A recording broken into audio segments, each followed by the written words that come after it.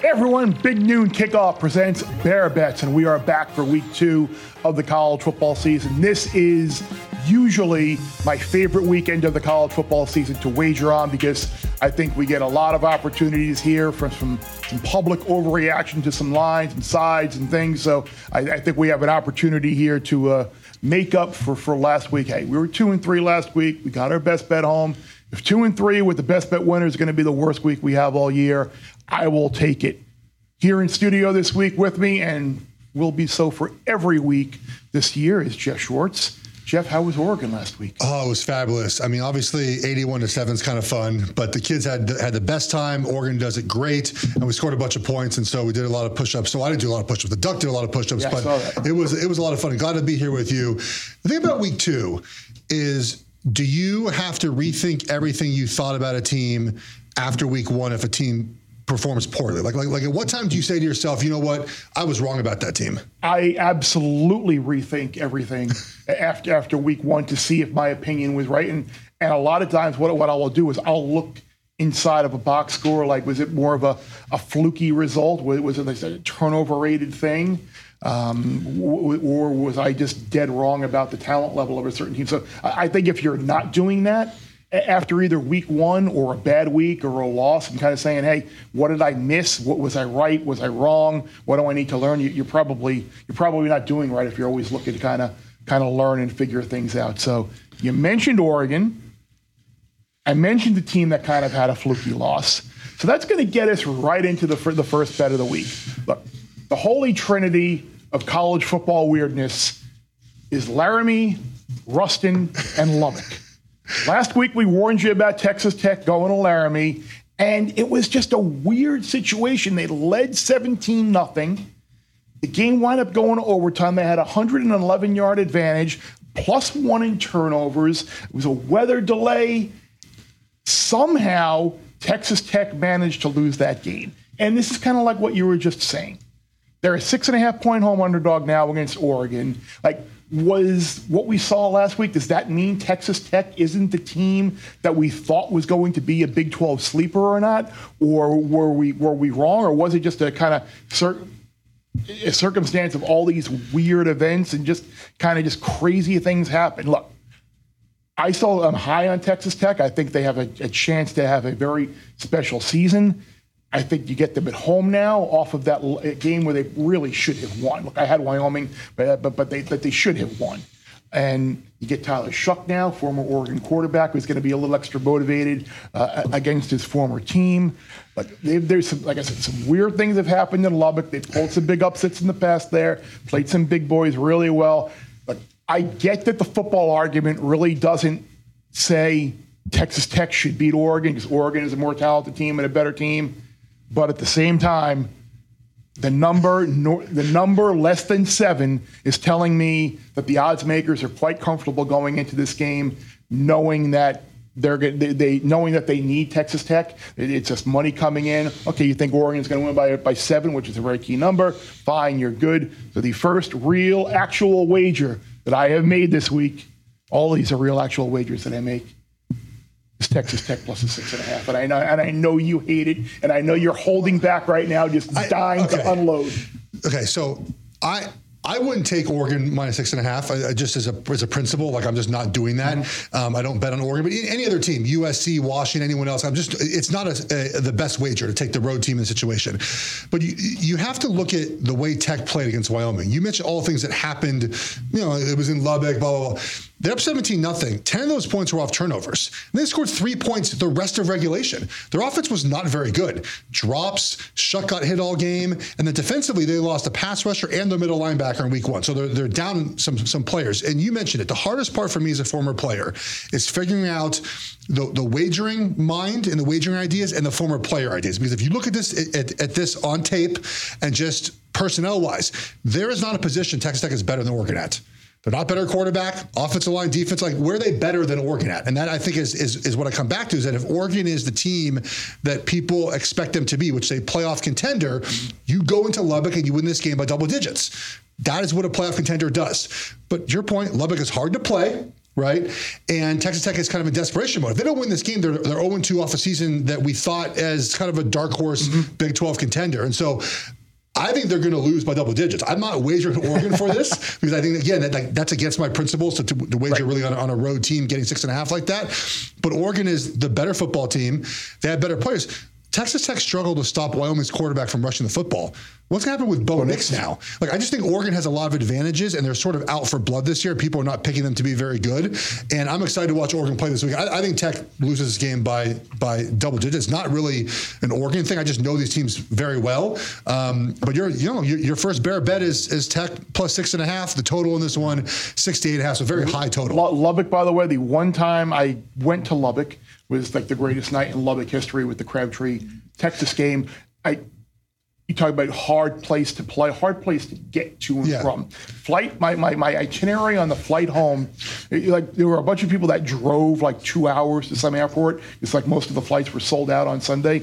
I found like a Southwest flight that I took from Lubbock to El Paso, and then like I had checked the bag because I was away since like Wednesday, or there was the Thursday game prior, so had to like claim my bag, go back in, check in for my Delta flight from El Paso to Atlanta, and then Atlanta back to Hartford. So for 3 flights, 2 airports, and 2 check-ins from Lubbock home. Last one here in this game as we kind of preview all these games going forward.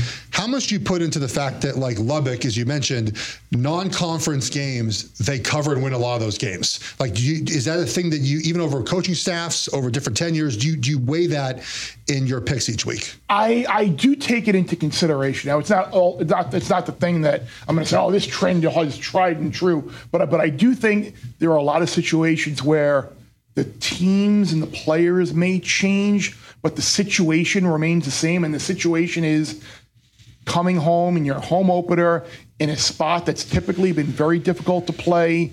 And now you have a team on the road off of a massively successful week. And as I say, Oregon is a better team, and there's no position unit on the field that Oregon is better. But the number is telling me that the odds makers are very content welcoming all that Oregon money in, and that will always give me pause when I see a number and I interpret it as they're kind of leading you in one direction. And the second game is the exact same way. Like you have something else in this game before we move on? No, nope, I'm good. Because I was going to say, like Cal, when I saw Cal getting 6.5 against Auburn, I could not believe the number in this game.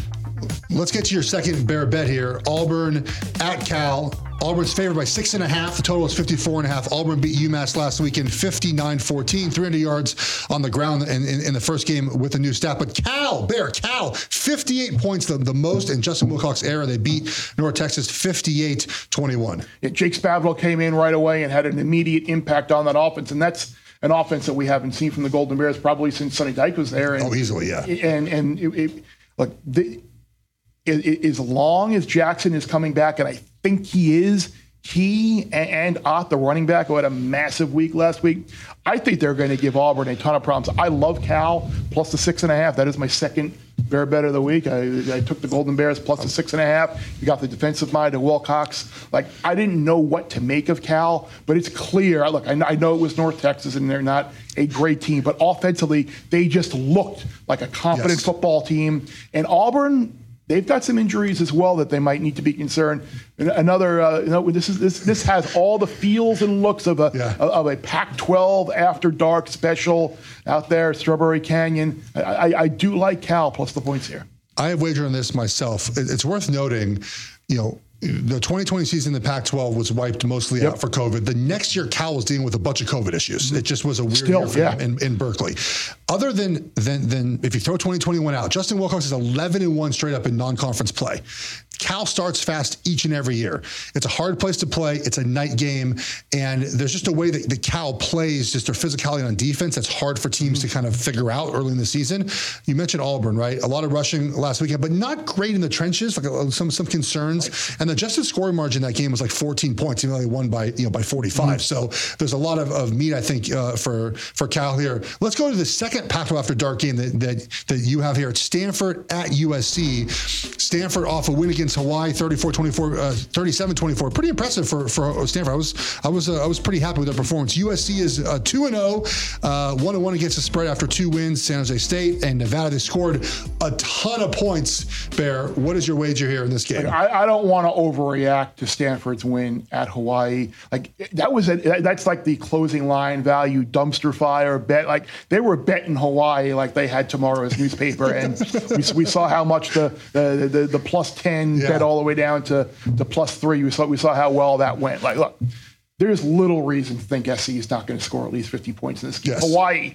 Hawaii threw for 350 on Stanford with zero threat of a running game. SC's off next week, so they'll have a little bit of extra time before their game against ASU. Like, their offense is still clicking at a ridiculous rate. Maybe they're not getting the turnover luck like they did last year, but they might not need it this year. Like I'm not buying into what we saw with Stanford going out there at Hawaii, winning by double digits. I think SC just absolutely rolls in this game. The only concern I have for this is Stanford is not going to quit at the end of the game, and they're going to keep trying to score and keep trying to score and keep trying to score. And we know Troy Taylor, their new coach, came from Sac State. They average a ton of points at Sac State over his tenure there. I can see this being like a 2 touchdowns. They score in the fourth quarter. They cover late. Like that terrifies me about this game for USC covering. What about for total? It's 69.5. I'm going to hit that a little bit later. Get that a little later? Yeah. I just think Stanford's not going to quit trying to score, and I don't trust USC's defense quite yet. Like, I just don't. Stanford, if we saw in the first game again, spread them out, get the ball out quickly. Daniels can run a little bit at quarterback. 29 is a lot of points, isn't it? It's a lot of points until it's 14-0 7 minutes into the game. No. I think a first half wager is great in this game. Like, I think USC is going to easily win the game, especially with the bye week coming up next. Stanford has a lot of work to do. I was very happy with the performance against Hawaii in week 1. Let's get to your fourth Bear bet. And guys, you know the Bears wager on these bets because we're going to get into some teams that we got some good logos there on the bottom there. Those last 2 games. Temple is at Rutgers. Rutgers favored by 9 here. The total is only 44. Rutgers off a riveting victory against Northwestern, 24-7. Northwestern, by the way, hasn't won a game on American soil in like 2 seasons. And Temple squeezed by Akron. They pitched a second half shutout there. They needed 14 points to beat Akron. Who you got, Bear? That was the thing. Temple did not look good in the first half against Akron, but in the second half, they allowed like 40 yards and they won the game. It's Akron. It was Akron, but this is Rutgers. I know. Well, what do we see from Rutgers? Nothing. Like last year, these 2 teams played a 16-14 game. What has changed so dramatically with the rosters and the programs of these 2 teams to cause someone to lay close to 10 double digits with absolutely nothing? Like I think Temple last week, how they played, it kind of slow start in the opener. It's a bad team. It's understood. They're a bad team too. But at the same time, Rutgers averaged less than 4 yards to play against that bad Northwestern team. Like Temple's not a great defense, a great team at all whatsoever, but it's clear Rutgers, State University of New Jersey, Sunge, still has those offensive problems. I got the trademark on that, by the way. Sunge goes, and I'm so happy because I actually have one of those old school New Jersey Rutgers helmets. I love it. On my bookshelf, so it's great. But yeah, give me Temple plus the 9 here. I think what we saw from the second half defensively from Temple, I think that will give Sunge some problems, and wouldn't shock me at all to see the Owls pull the outright upset. But I'm going to take the 9 here. One thing that's worth noting that we joked about with the way Temple played against Akron is if you have a good side of the ball, offense, defense, or a good team, you should play well against bad teams. I think people discredit that way too much when they say, oh, it was just so-and-so. But yeah, how many times do we see the other, the Baylor, Texas State, right? Like the other way it goes. If you're a good defense, to your point about Temple, you play well against Akron. Also, I was looking at this game too. Temple has a bunch of pro prospects on the offense side of the ball. Quarterback, running back, wide receiver. They have more talent than Rutgers. So Temple here, plus the 9 points. I love it. The next one up here in your 5th Bear bet. We're going 5 this week. New Mexico State at Liberty. Liberty's favored by 11. The total is 53.5 at the time of recording here. New Mexico State 1-1, lost to UMass and beat Western Illinois. Decent rushing numbers. Liberty took down Bowling Green last week. 34-24, covering by 2 points. Liberty forced 5 turnovers. That's the thing. Weekend. I think this was more bad Bowling Green than it was good Liberty. You mentioned 5 turnovers, 9 penalties, 2 of 12 on third down. And the turnovers came in very key spots of the field, either deep in their own territory or as they were going in. So this was, I think, was a very deceiving 10-point win for Liberty. Look, they lost in the opener. New Mexico State outgained UMass, still managed to lose a game, lost the turnover battle 3-0. So it's not like New Mexico State isn't able and willing and ready to help Liberty out in the turnover battle. But I think with Pavia, the quarterback in New Mexico State, he's a good player. I just can't lay double digits with Liberty here.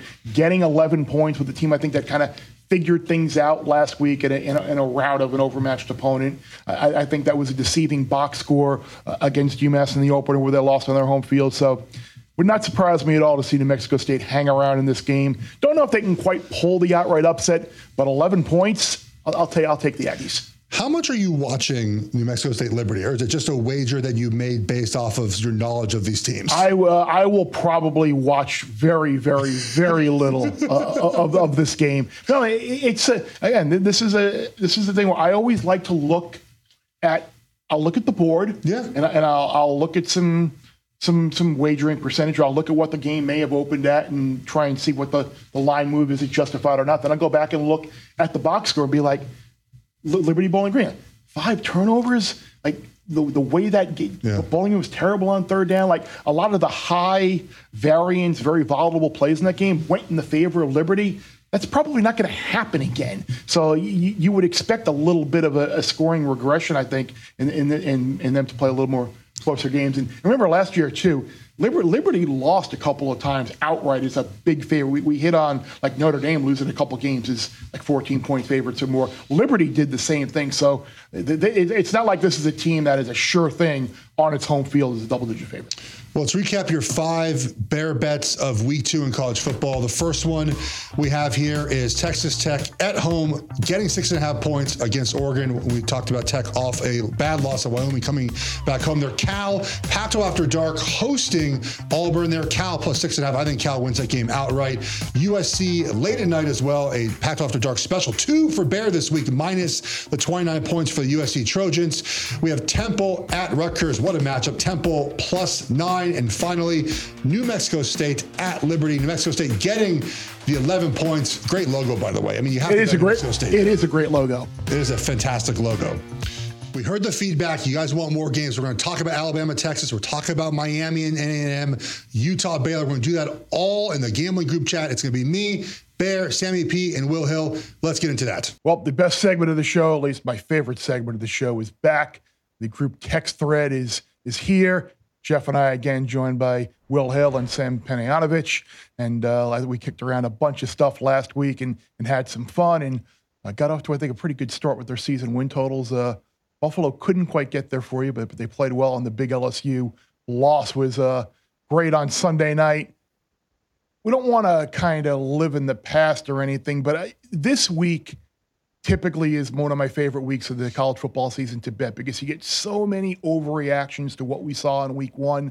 So kind of how are you guys approaching week 2? Like, what have you learned from week 1 that you think is real? What have you learned from week 1 that you think might be a little not real, a little fake, a little fugazi, as some people might say? There's so many massively public sides this week. Sides like Notre Dame, like Oregon, like are these like auto fades for you guys, or are you looking maybe to approach it a different thing? What do you think, Sammy? Colorado. Going to be one of the most public sides maybe ever in college football. I was talking to Dave Mason, who books bets offshore, and he's like, not only will this be the most bet college football game of all time, this will be the most public side of all time. And yet people are like, well, you can't bet against Colorado. The hell I can't. What are you talking about? This game was 8 on the look ahead. Nebraska was an 8-point favorite. And now after winning the national championship in week 1, Colorado is laying 3 points. And I have to go back to the well and go against the Buffaloes. I have to. Yeah, I agree with that. I do. No, I was just going to say, I agree with betting Nebraska. To me, it's just a matter of when. Like, do you just wait for 3.5, and as soon as you 3.5, you jump on it? Because there was one slightly, for a bit yesterday, or you just wait till right before kickoff, thinking the ball's just going to keep rolling. And to me, it's just when you bet it. Yeah, I agree. I think there will be a point at some point this year where these numbers might not catch up. Like, it's going to come later in the year, I think, when. Look, they're going to score on anybody. I mean, the offense is really good, but what happens when an offensive lineman gets hurt, when a defensive linebacker goes like, look, last week, as big as that win was, they should have given up 56 to TCU. They had an interception in the end zone, and then the ridiculously great play by Hunter on the other interception. So they're going to score on anyone, but I'm curious later in the year once they start playing some whether USC, where they play Oregon and some of the other teams in the Pac-12, maybe they're dinged up front and they're not a deep team at all. That's going to be, I think, the time when you strike against Colorado. Are you buying on your Pac-12 conference mate there?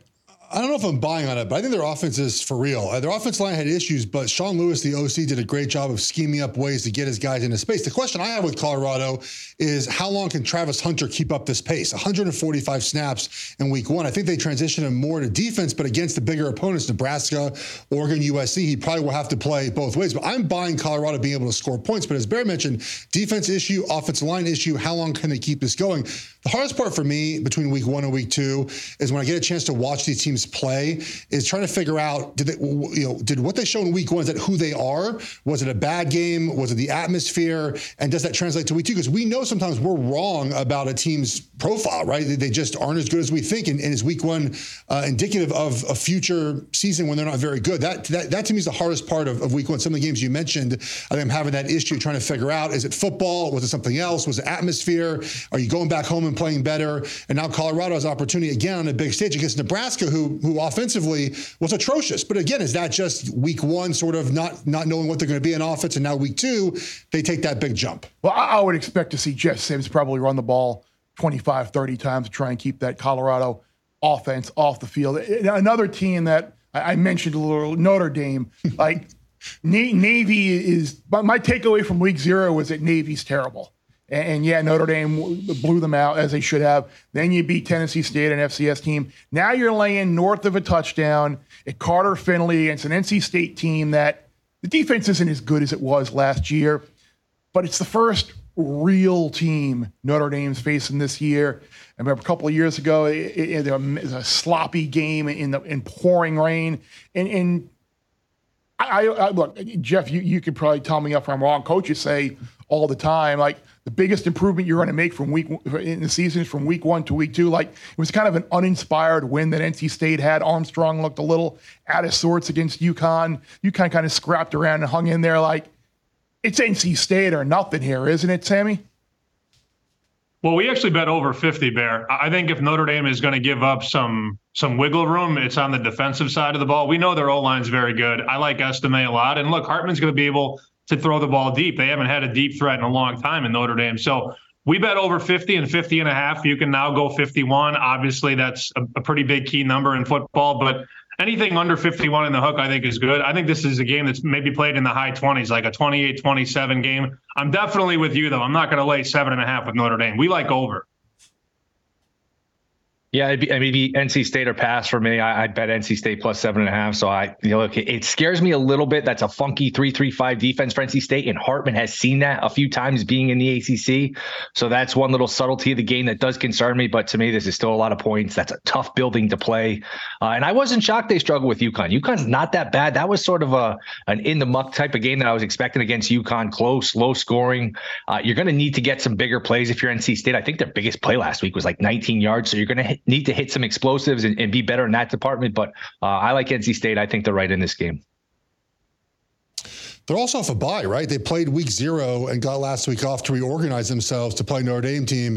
I think that really is going to help them offensively to figure out who they are. I'm not on this game at all. This one scares me. But Notre Dame's offensive line, as Sam mentioned, is really good.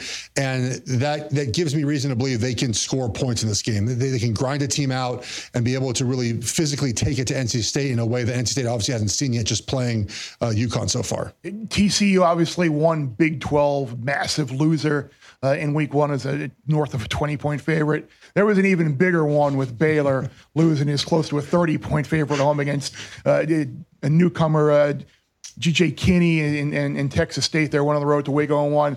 Blake Chapman is not going to play for Baylor, the quarterback, which is a big deal. And now you got Utah coming in. Who, look, we always have that like water cooler discussion.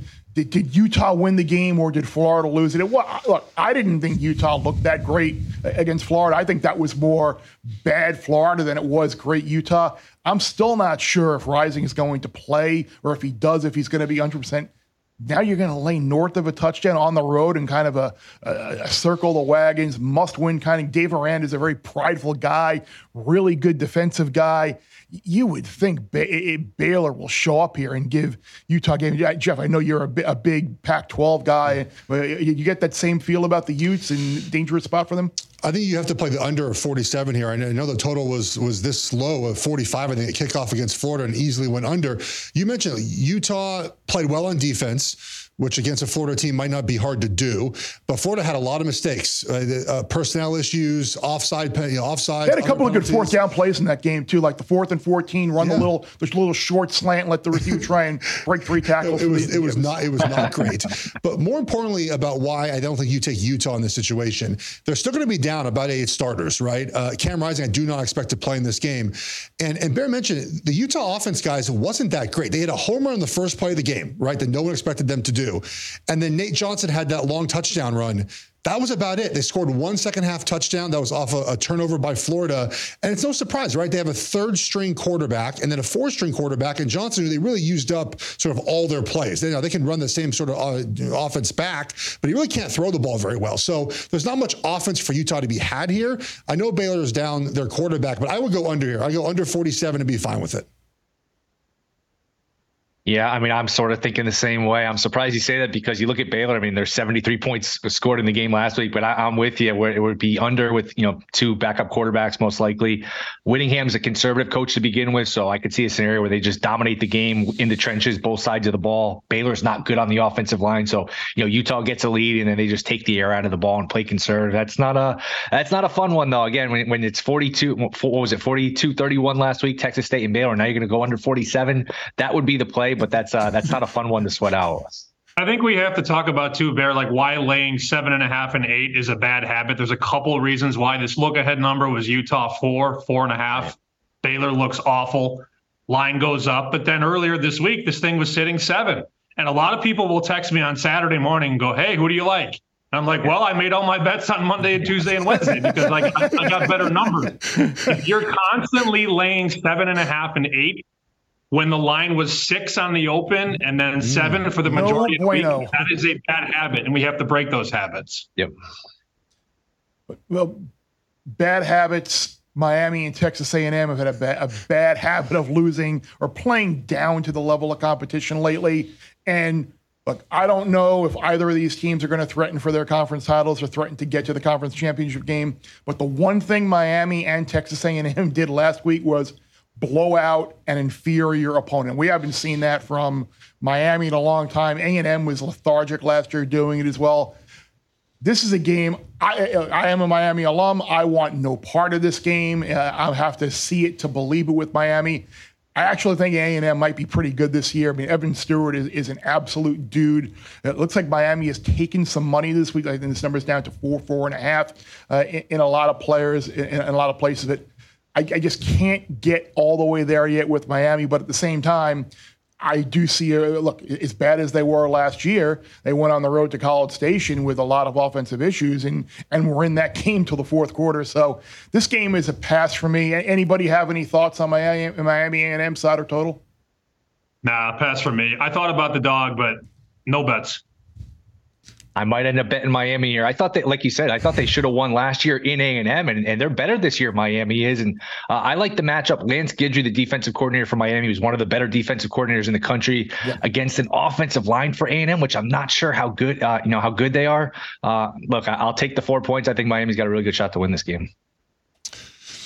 I just don't know what A&M has done to deserve to be a favorite in this game, right? I've been high on Miami all offseason. I know Mario Cristobal. He was at Oregon, so maybe there's some bias here, but I saw him build the Oregon program in the second season with a big roster turnover into a Rose Bowl champion. And he did the same thing in Miami. He redid that roster. He hired new coaches, and they're a much more talented football team. We saw that talent on display in their week 1 game. And he's always been up for these games. Right? Oregon played well in these big non-conference games. They didn't play so well against the Middle Tennessee States, right, at times, but they played well when A&M is coming to town or when they're going to Ohio State. And so I think Mark Cristobal will have his team ready, and I'd be very happy taking Miami +4. It's not my favorite of the weekend, but I don't know what A&M has done to deserve to be a favorite in this game. I think the one takeaway that I had... Taking notes. Jeff might have a Miami bias because of Cousin. Taking notes there. I thought Van Dyke looked good. I don't know how much you guys watched Miami versus Miami of Ohio. I mean, I'm sure most people didn't, but I thought Van Dyke looked really good. Remember 2 years ago, he looked really good. Last year was awful. I was encouraged by what I saw last week. Yeah, the coordinator change, I think, will do him wonders. And the one thing that I did take away from that game was their offensive line actually looked physical for the first time in a long time. And Mario, being a prideful South Florida, former Miami offensive lineman, you knew that would be the one area that he would improve dramatically. And I think he did last week. So I'll be curious to see against a really good defensive front if that could continue and it wasn't just a byproduct of playing a MAC team. I'd feel remiss if I didn't just bring up the biggest game of the week, Alabama, Texas. Numbers right at 7. So it kind of feels like they're saying you decide what way you want to go, and we'll move it to 6.5 or we'll move it to 7.5, depending on what you guys think. I think Texas has a really good chance to win this game outright. Like I don't think this is a great Alabama defense. I think they're good, but I don't think they're like vintage Nick Saban type defense. Obviously Milroe is going to run circles around Middle Tennessee State, but against Texas, that front 7 of Texas is really, really good. So I think they're going to give Alabama problems. I think Texas as a dog is very, very attractive. I think the under here is very attractive as well, because I think Texas's defense will do a good job against Bama. And I'm not sure Quinn Ewers is all the way there yet. I thought we'd hear a lot of talk this week about how Texas should have won last year, dirty hit, Ewers got knocked out, Bama lucky to win. I thought Bama was going to get Bama's going to get revenge this year here and on. I haven't heard a ton of that. So look, Texas's offense didn't start great against Rice, but they kind of worked themselves into the game, and Bama was Bama against an overmatched opponent. But Texas is kind of attractive here, I think. I would say Bama, the one thing I noticed last week and just, going over the roster, they do not have the embarrassment of riches that they usually have at, receiver, running back, where they're just 2-3 deep with pro after pro, which plays into your point about the under, young quarterback, does Saban trust him right away in a big game? Maybe both teams come out a little tight here. There's a little bit of, be conservative early on. So to me, it would be under. And if it's a lower scoring game, obviously the points look attractive. And like you mentioned, if you like Texas, find the 7.5. If you like Bama, find the 7. Or, I don't know if there's 6.5 still out there, but that's bouncing around a key number. So make sure you get the good one. Yeah, totally nailed it about the number. You got to lay 7 and you got to take 7.5 because both numbers are available. I actually texted you, Bear, offline yesterday. I was like, what are we doing? Bama, Texas. And you said Texas. And I'm like, damn it, we are heads up here. One of my favorite spots over the years is to take that Bama team that's sort of laying in the weeds and nobody wants to bet them. Like, in what world are we not excited to lay 7 with Alabama against a former assistant? And here's the crazy part, too. Last year, I know they had Bryce Young and Jahmyr Gibbs and Will Anderson. Those are 3 top 10 picks or top 15 picks. That number, though, was 20. And now it's 7. This feels like it's way too low here, Jeff. I think they're telling you Alabama's not as talented as they've been in the past. And Texas, as Bear mentioned, you might dislike Sark's play calling and like the way he uses quarterbacks, but he has done a great job of building up the offensive defensive lines and kind of building up the back of that defense as well. Like, this is a much more talented Texas team that we've had in many years, and they can go into Alabama and probably physically withstand the Alabama team, which again is not as good as they've been in the past. They have a sort of a talent drain over the years. It makes a bunch of sense with Georgia's success, LSU's success, and NIL and transfer portal, all those things that have kind of of hurt Alabama and their roster, but good. Still a great football team. Still one of the best in college football. But I think Texas, talent-wise, can go into Alabama and give them a game. I have no play on this game, but I understand why the odds makers have made it 7 points. Yeah, this is one of those games where this is one of those pool sheet games where you're in a pool and it's going to be on there. What way you're leaning, you got to pick one or the other. Texas would be the way I would lean, but it's certainly not one of the better opinions I have of the week. Will, Sammy, let's get your thoughts on what we missed. What's your best thought of the week? What game didn't we hit that you guys feel strongly about? I want to give you guys a chance to. I don't want to be dealer choice here. I want to let you guys give your opinion. I'll go first here. This is just a general thought, and I'll turn it into more of a question because, Bear, you've been betting these games for a long time. I'm not calling you old, but I guess I'm not calling you old. I am old. What is with I'm this north of new 50, trend? I'm old. Now? Okay, correct me if I'm wrong. Is this not a new trend here where these teams are up by 20, 30 points and instead, 4 or 5 minutes left, instead of taking knees or just running up the middle and punting, they're going fast paced. They're punching in the end zone. Penn State, who else was it? Central Florida. Is this not a new thing? No one loves the late backdoor cover than James Franklin. James Franklin is the master at that. He will do it every chance he gets. But you're right. Even in the Florida State LSU game, I mean, Norvell had an opportunity to just kind of take a knee there and just run the clock. I think now in the college football playoff era, teams are looking for a big margin of victory to kind of have an eye-popping score. And I think it might also be a little bit of a byproduct of the new clock rules where you don't get as many plays earlier in the game. And maybe you have incentives contractually to score a bunch of points, and you don't want your point totals looking low for some reason. So you're actually going to use some of those plays later in the game to maybe mask the shortcomings earlier in the game where you didn't have as many plays. So that's just a quick knee jerk off the top of my head thought as to what you might be seeing. Is it that, or is it make your boosters happy because it's usually right around the number? It's like these coaches seem to know the number. I don't know. It's make your boosters happy. They're paying these kids the NIL money because you want to spread the wealth around your roster, right? So at the end of games, you have opportunities to get someone an extra touchdown, to get someone some extra touches, to put in a backup quarterback and let them run the offense. To me, it's about appeasing your roster and not just backing down the end of a game. If you can get a backup running back 4, 5, 6 touches, you can get some backup offensive linemen in the game. You could throw the ball, as Bear mentioned, to Florida State's tight end who had done a great job blocking all game. I think it was number 6. Get him on that little screen and go play, right? You can give these guys opportunities to make them happy, to feel that they're fulfilled in their obligations as a student athlete, right? To me, that it's about that more than it is about the spread or trying to run the score, but just making sure that everyone has an opportunity to touch the football. I didn't hear anything anybody just said. I heard James Franklin and I had PTSD when I had Illinois plus 28 a couple years ago. Illinois was up by 4, and then Penn State scored 42 unanswered to cover. I will never, ever forget that as long as I live. I'll go quick here. We were digging through the garbage at Ohio this week. It sounds like Curtis Work is good to go, and what was reported against San Diego State is not true. They were saying it was a knee injury. It was not. We're being told concussion.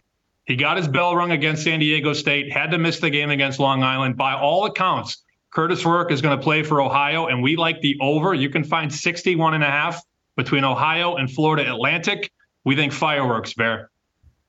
Yeah, Rourke back at quarterback against the Tom Herman offense. I would kind of agree with it there. Gentlemen, thank you. Let's have a great weekend, and we'll do it again next week. Another fun segment with the guys. Hope you guys got a lot of information there to help you out on Saturday with your wagers. Let's recap all of Bears' wagers so far. We have the Texas Tech Raiders plus 6.5, Cal plus 6.5 as well, hosting Auburn. USC laying the 29 points against the Stanford Cardinal.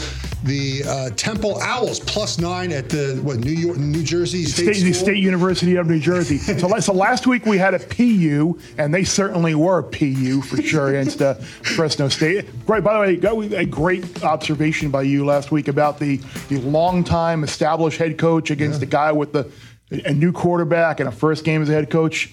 Congratulations. I like it. There we go. Good job, Jeff Tedford. One more wager, by the way. You have New Mexico State plus 11. Boys from Las Cruces. Against Liberty here. A couple games I think we missed so far. You had mentioned UCLA, San Diego State. Yeah. Oh, boy. Look, San Diego State, is not they are an offensively challenged football team. And now I think Chip's got his quarterback in Dante Moore. Be very curious to see how much he plays if he does start. I would expect that he would after what we saw from Ethan Garbers. That's a very interesting game. I think Tulane Ole Miss is going to be an interesting game as well. Did you have something on UCLA? Well, UCLA thing is like, I don't know how you don't take the under in all their games for right now. Chip, he bitched about it. He was upset about it. He only 4%. Like they're running the football team, and their offensive line some issues. I think in week one figuring things out. San Diego State can't score. The game against Ohio hurt me as an offensive player to watch them move the ball. Like this game just screams like 2017, right? Like it's just going to be every San Diego State feels like it's 2017. Yeah. Tulane, by the way, sold out hosting Ole Miss. Did your thoughts about Tulane change at all after last weekend? I was very surprised at how well they put. Pratt had an unbelievable game, and they looked like a program that Willie Fritz now is kind of built for the long haul. I don't know if they're still the best Group of 5 team or not, but they absolutely dominated a South Alabama team that I thought could play well with them. Speaking of that area of the country, Southern Miss is a massive underdog against Florida State. Like, I'm curious too, like short week, hangover, big win against LSU. Here's little old Southern Miss coming in who you have zero respect for. This kind of feels like sleepwalking at Doak Campbell, kind of just going through the motions, and Southern Miss might be worth the play here. Or the opposite happens. They feel like they can win a championship, and they come back with a vengeance in week 2. Just sort of their defensive line, Bear, is so good. Southern Miss might have no chance to even move the ball in this game. The last one I'm eyeing, Wisconsin goes to Washington State. Washington getting, I believe, 6.5 points. Maybe it's down to 6 points now. It's a Mike Leach tribute game. Yep. Washington State feels scorned by all the college football realignment. Like, I feel like this is a tough environment for Wisconsin. A first-year coach there, obviously, figuring out what to do on offense. Washington can always play defense under Jay Dickard. They brought in a coordinator from Western Kentucky. I think I'm glad taking the 6 points. I think Wazoo wins this game. First time since 1998 they have hosted a non-conference Power 5 opponent up in Pullman. Pullman, another one of those. We talked about the travel itinerary to Lubbock. See, I think Pullman, that's actually a nice drive from Spokane. Yeah. I just fortunately didn't do it in the middle of a rainstorm or an ice storm or fog. Yes, I've done it there many times, and it's quite a journey. Smallest Division I stadium, I believe, in college football, or Power 5 stadium in college football. I think Wisconsin loses that game. Am I on the right track there? I think you are. Anytime you're laying points on the road against a very capable team, new quarterback, new coach, like that's their offense. The Derry raid took time to get going last week. This was kind of the game last year too, where the warning signs were really realized with Wisconsin, the game against Wazoo. So maybe there's a little bit of revenge at stake as well, but I certainly couldn't lay the points here for sure. All right, Bears, time for our best bets of the week. Let's look at how we did in week 1. You were 1-0. I was 0-1. How about this? I had the under in a game. There were 32 points in the fourth quarter, and there were 28 scored in the fourth quarter, Bear. A kickoff return and a pick 6. Well, that's what Will was talking about in the gambling group chat, about how these teams and coaches now are just looking at score late and put some of these games over the total. And you brought up as well, make the boosters happy. And your best bet won by half a point. Should have won by 2 touchdowns. Yeah, that's the thing. I was sitting there like in Fort Worth watching the game, and when they threw the pick in the end zone, I'm like, oh, God. And then when they drove that, Hunter made the great tackle. I'm like, they're okay. They'll still score. And then he makes the pick, and I'm like, you got it. I'm like, if I lose this under, that should be over midway in the third quarter, I am going to absolutely lose it and hate this season already. But best bet this week, we mentioned it already in the file that I gave out. Temple plus the 9 against the State University of New Jersey. The defense played really well in the second half. They got to work their way into the game, allowed 40 yards in the second half against a team that I think they just kind of sleptwalked in the first half. Rutgers didn't even average 4 yards of play against a bad Northwestern team. Just on prerogative's sake, you got to take Temple plus the points here, and I think the Owls have a good chance to win this game outright. You know Bear's making this wager because no sane person would give out Temple plus 9 unless they had their own money on it. No, you're not going to get Bear giving Alabama, Texas best bet, Miami A&M best. No, you're going to get a Temple best bet, and then you're going to get like a New Mexico State play along the way. This is the wheelhouse right here. These are the games that we love. Well, let's get to my best bet of the week. It is the over in the Coliseum. It's over 69.5 points between Stanford and USC. Stanford looked a competent offense with Troy Taylor as a new coach, with Daniels at quarterback. They scored 37 points at Hawaii. They can move the ball on USC, but more importantly, USC's offense, guys, is maybe even better than last year. 56 points in game 1, 66 in game 2. The over is hit in 13 of 16 Lincoln Riley games, combined with their offense and their poor defense. This might go over in the third quarter. And also worth noting, too, as we mentioned throughout the show, backups are still trying to score. Last weekend, USC had 49 points, and their backups scored 3 touchdowns. 3 touchdowns, Bear. Like, this is an opportunity, I think, to get this game over in the third quarter. A lot of points will be scored. And lastly, too, Stanford's not going to give up. They're going to keep trying to score and score and score in this game, even if they're down big. They're not going to pull their starters. I like the over here in the Coliseum late at night. I'm not staying up to watch this game, though. I'm not staying up till 2 a.m., but I'll wake up in the morning and see that it cashed. See, the great thing about the schedule for me this week is I'll be getting home from Colorado right around midnight or so Eastern time. So I'm going to get home, fire up the wife will be already asleep. I'm just going to go downstairs, fire up the TV and tune into some of these late night games. It's going to be great. Fantastic. That is a wrap for week 2 of college football. Big New Kickoff presents Bear Bets Pod. Make sure you follow us on Instagram, Twitter, every place you are active on social media. Make sure you download it. Apple Podcasts, Spotify. We're on YouTube as well, wherever you get your normal podcast. College Football Week 2 pod in the book. NFL pod will be posted on Friday, first one of the year. Really excited about that as well. Always remember, the less you bet, the more you lose when you win.